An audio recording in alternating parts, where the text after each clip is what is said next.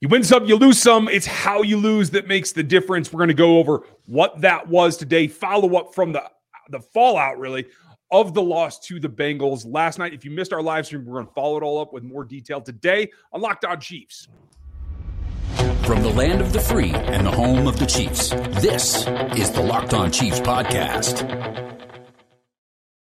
Welcome back, friends and neighbors. It's not a fun Monday, but we're going to dig into it and see what we can pull out as to what this particular team has to do to get past this opponent. They are going to get another chance at him. We're going to go through that today. Look at who did what, when, where, and how. I'm Ryan Tracy, the founder of Rogue Analytics and Performance Consulting, NFL 33, and RGR Football. Thanks for making us your first listen. Make sure you check out another Locked On show. Could be the draft show. Could be any show today, because we are part of the Locked On Podcast Network, your team every day. And yes, thank you all for listening. We really do appreciate it. And this is not going to be, Ryan, you said it best yourself, this is not going to be a fun show just because losses are never fun to talk about, and losing to the same team 3 times in one calendar year is definitely not fun. Something fun to talk about.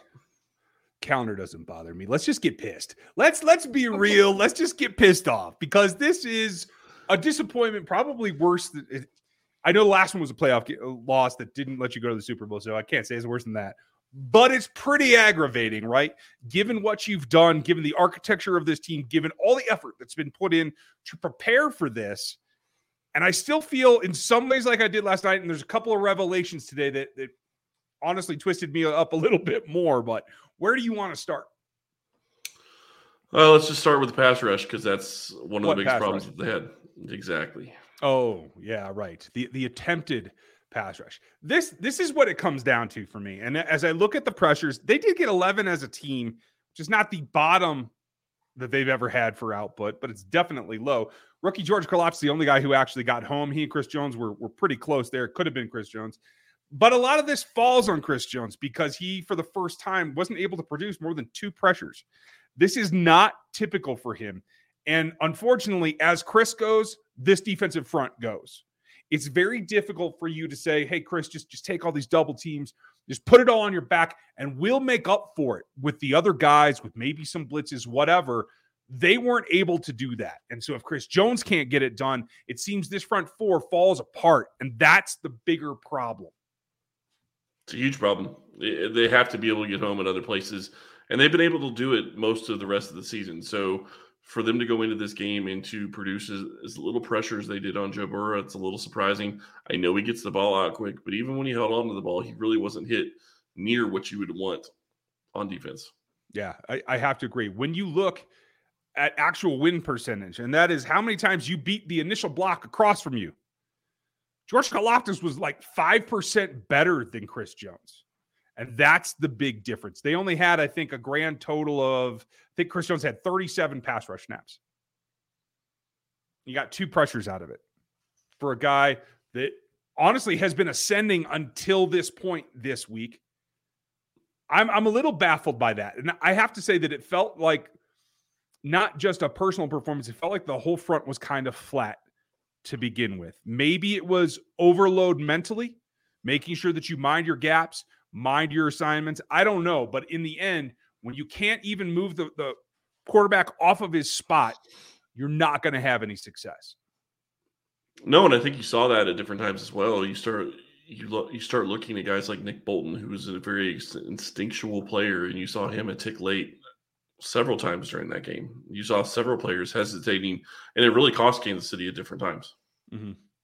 It certainly did. And the problem comes down to a couple of things. When your second best player on this roster in L'Jarius Sneed misses 2 tackles in the game, that's a rarity. You have that compared with the rarity of the Kelce fumble on offense. You have all these things, like there was a couple of things that all stacked up to really like feed into a unique situation here. Your second best player on the roster. Okay. I'm sorry, I meant the defense, but hey, I'm a little per Twitter today, so it is what it is. Okay, well, I just wanted to point out you said second best play on the roster because I think Sneed's great, but yeah, sorry, I meant defense. Apologies.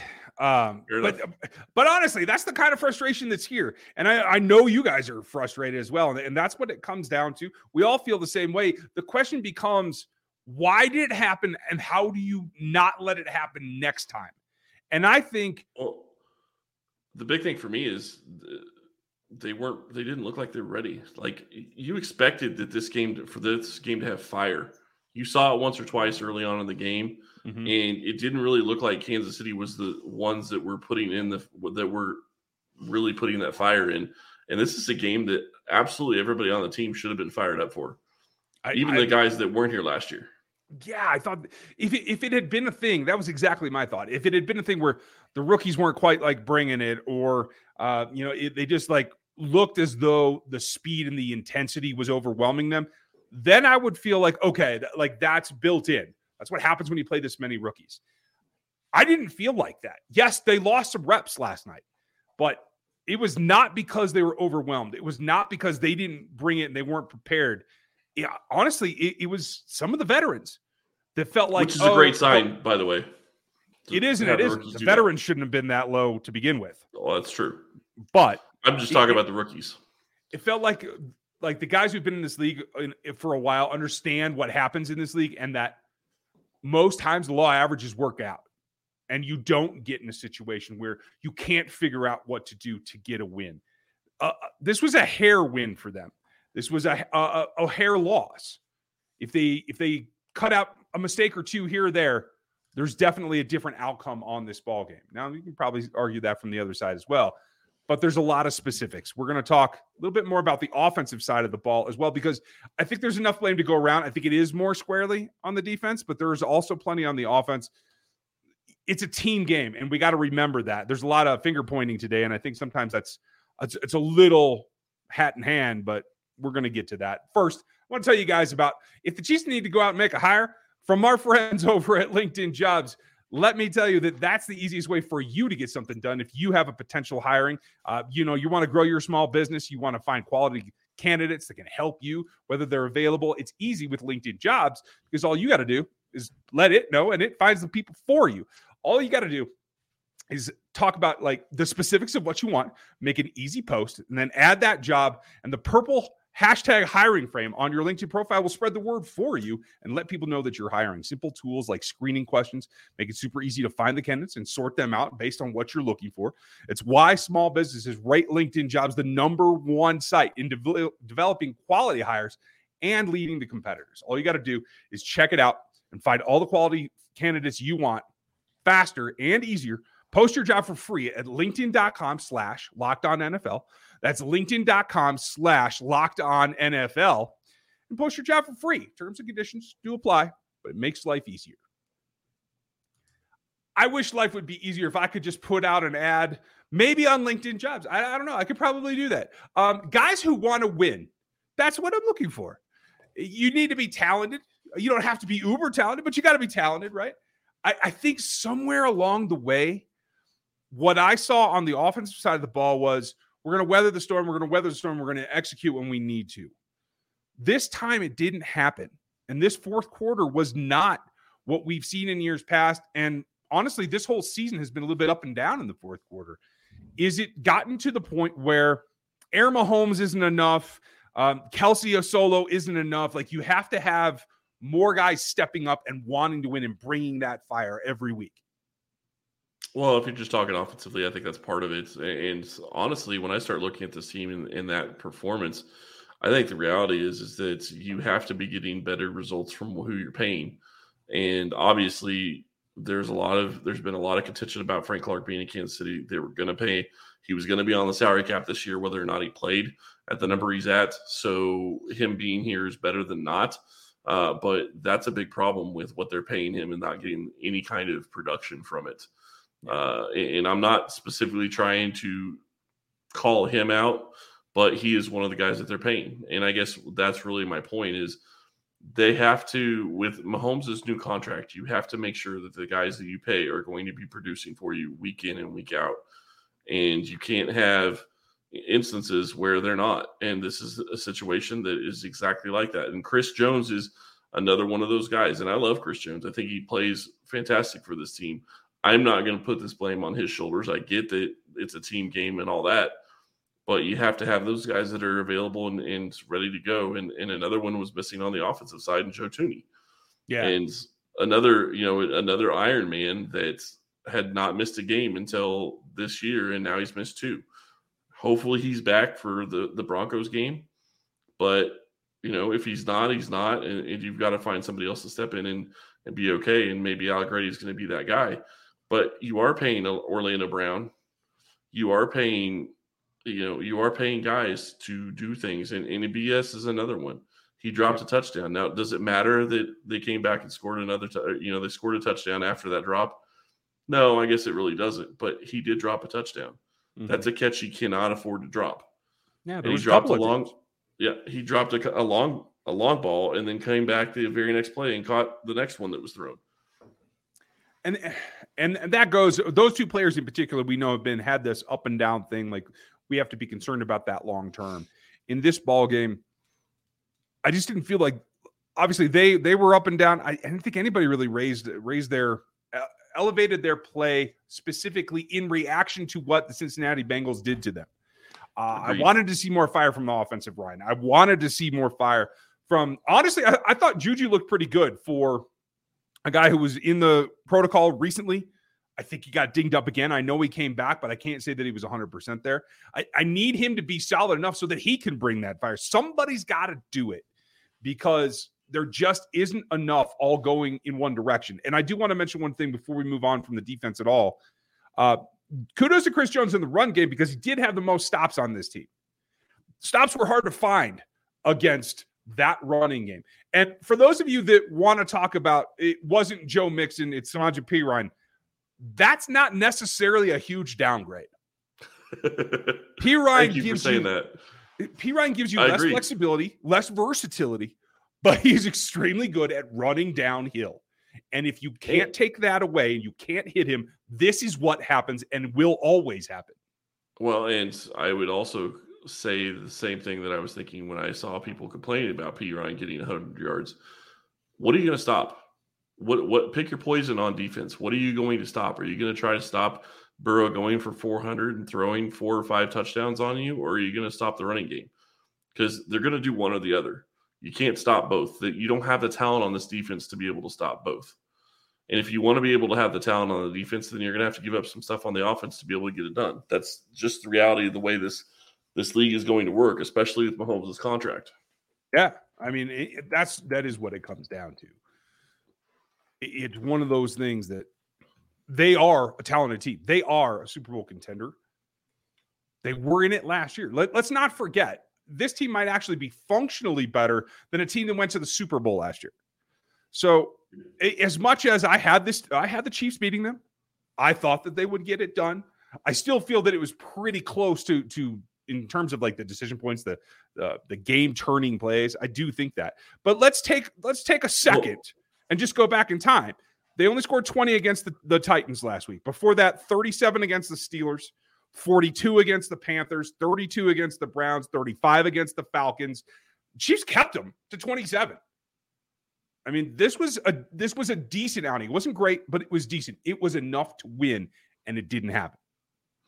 Yeah, and I think the other thing that you look at is you look at this Bengals offense, and they have 3 wide receivers that are very good. Tyler Boyd doesn't get enough credit. He's fantastic. Obviously T. Higgins and Jamar Chase are fantastic wide receivers.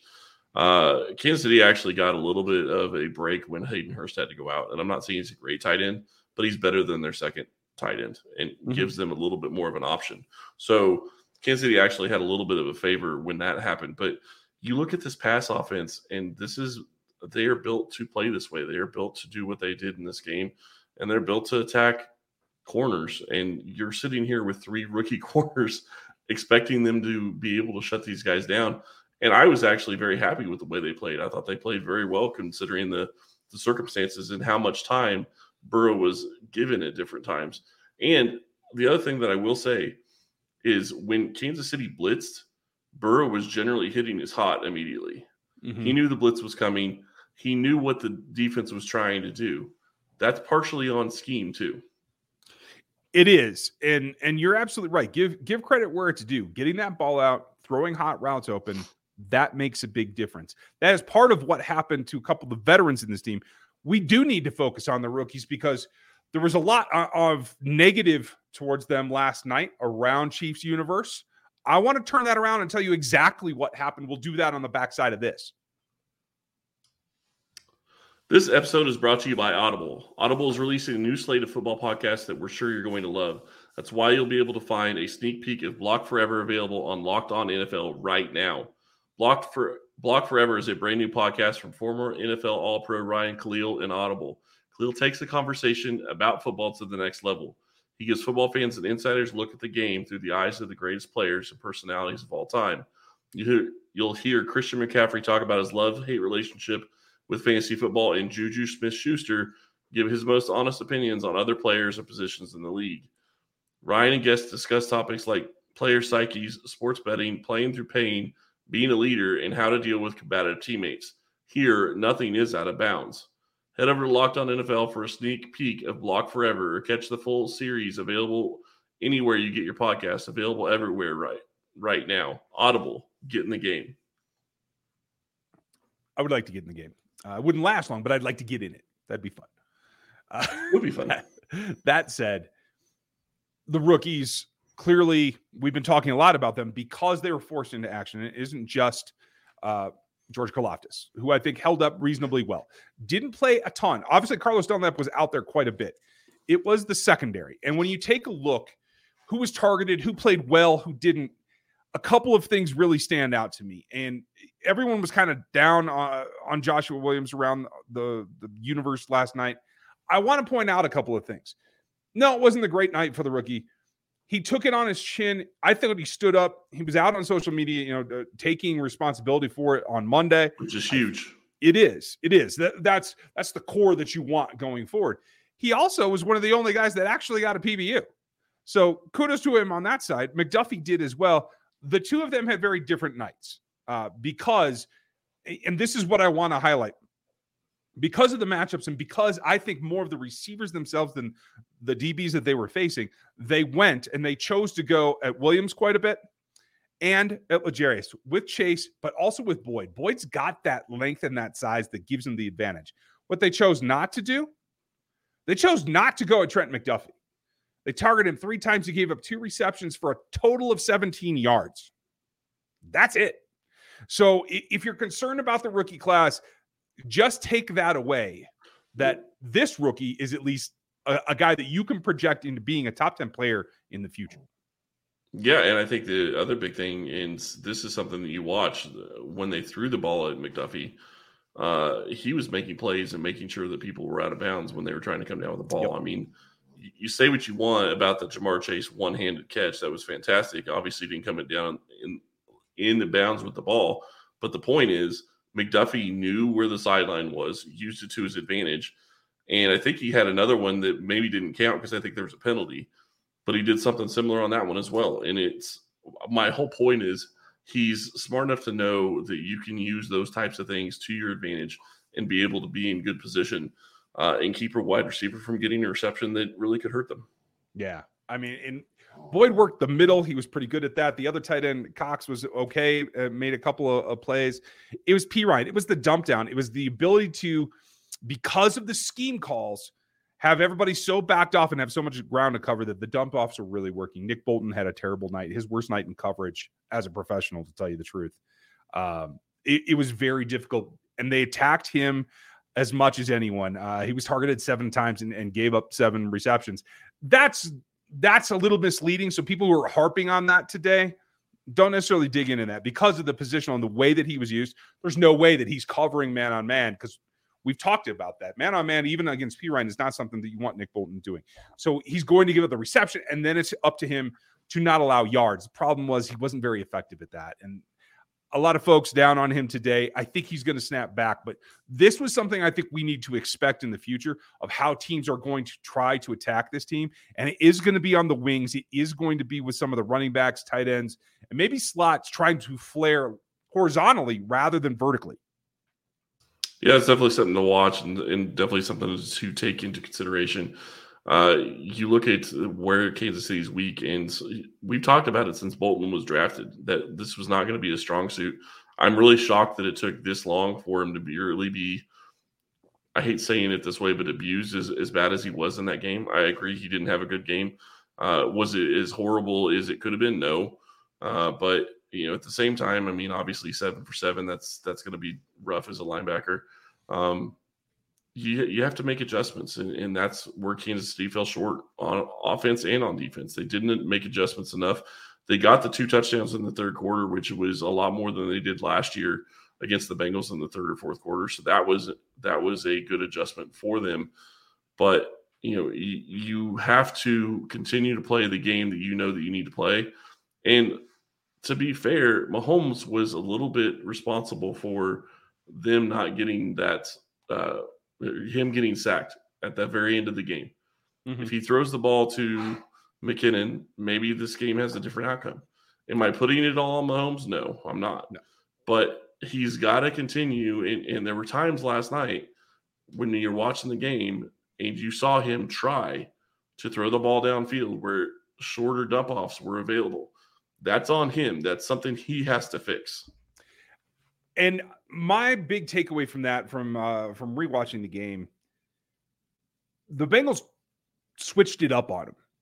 I think that I don't have the full counts yet, but I do believe they dropped into 8 only 6 times on the night.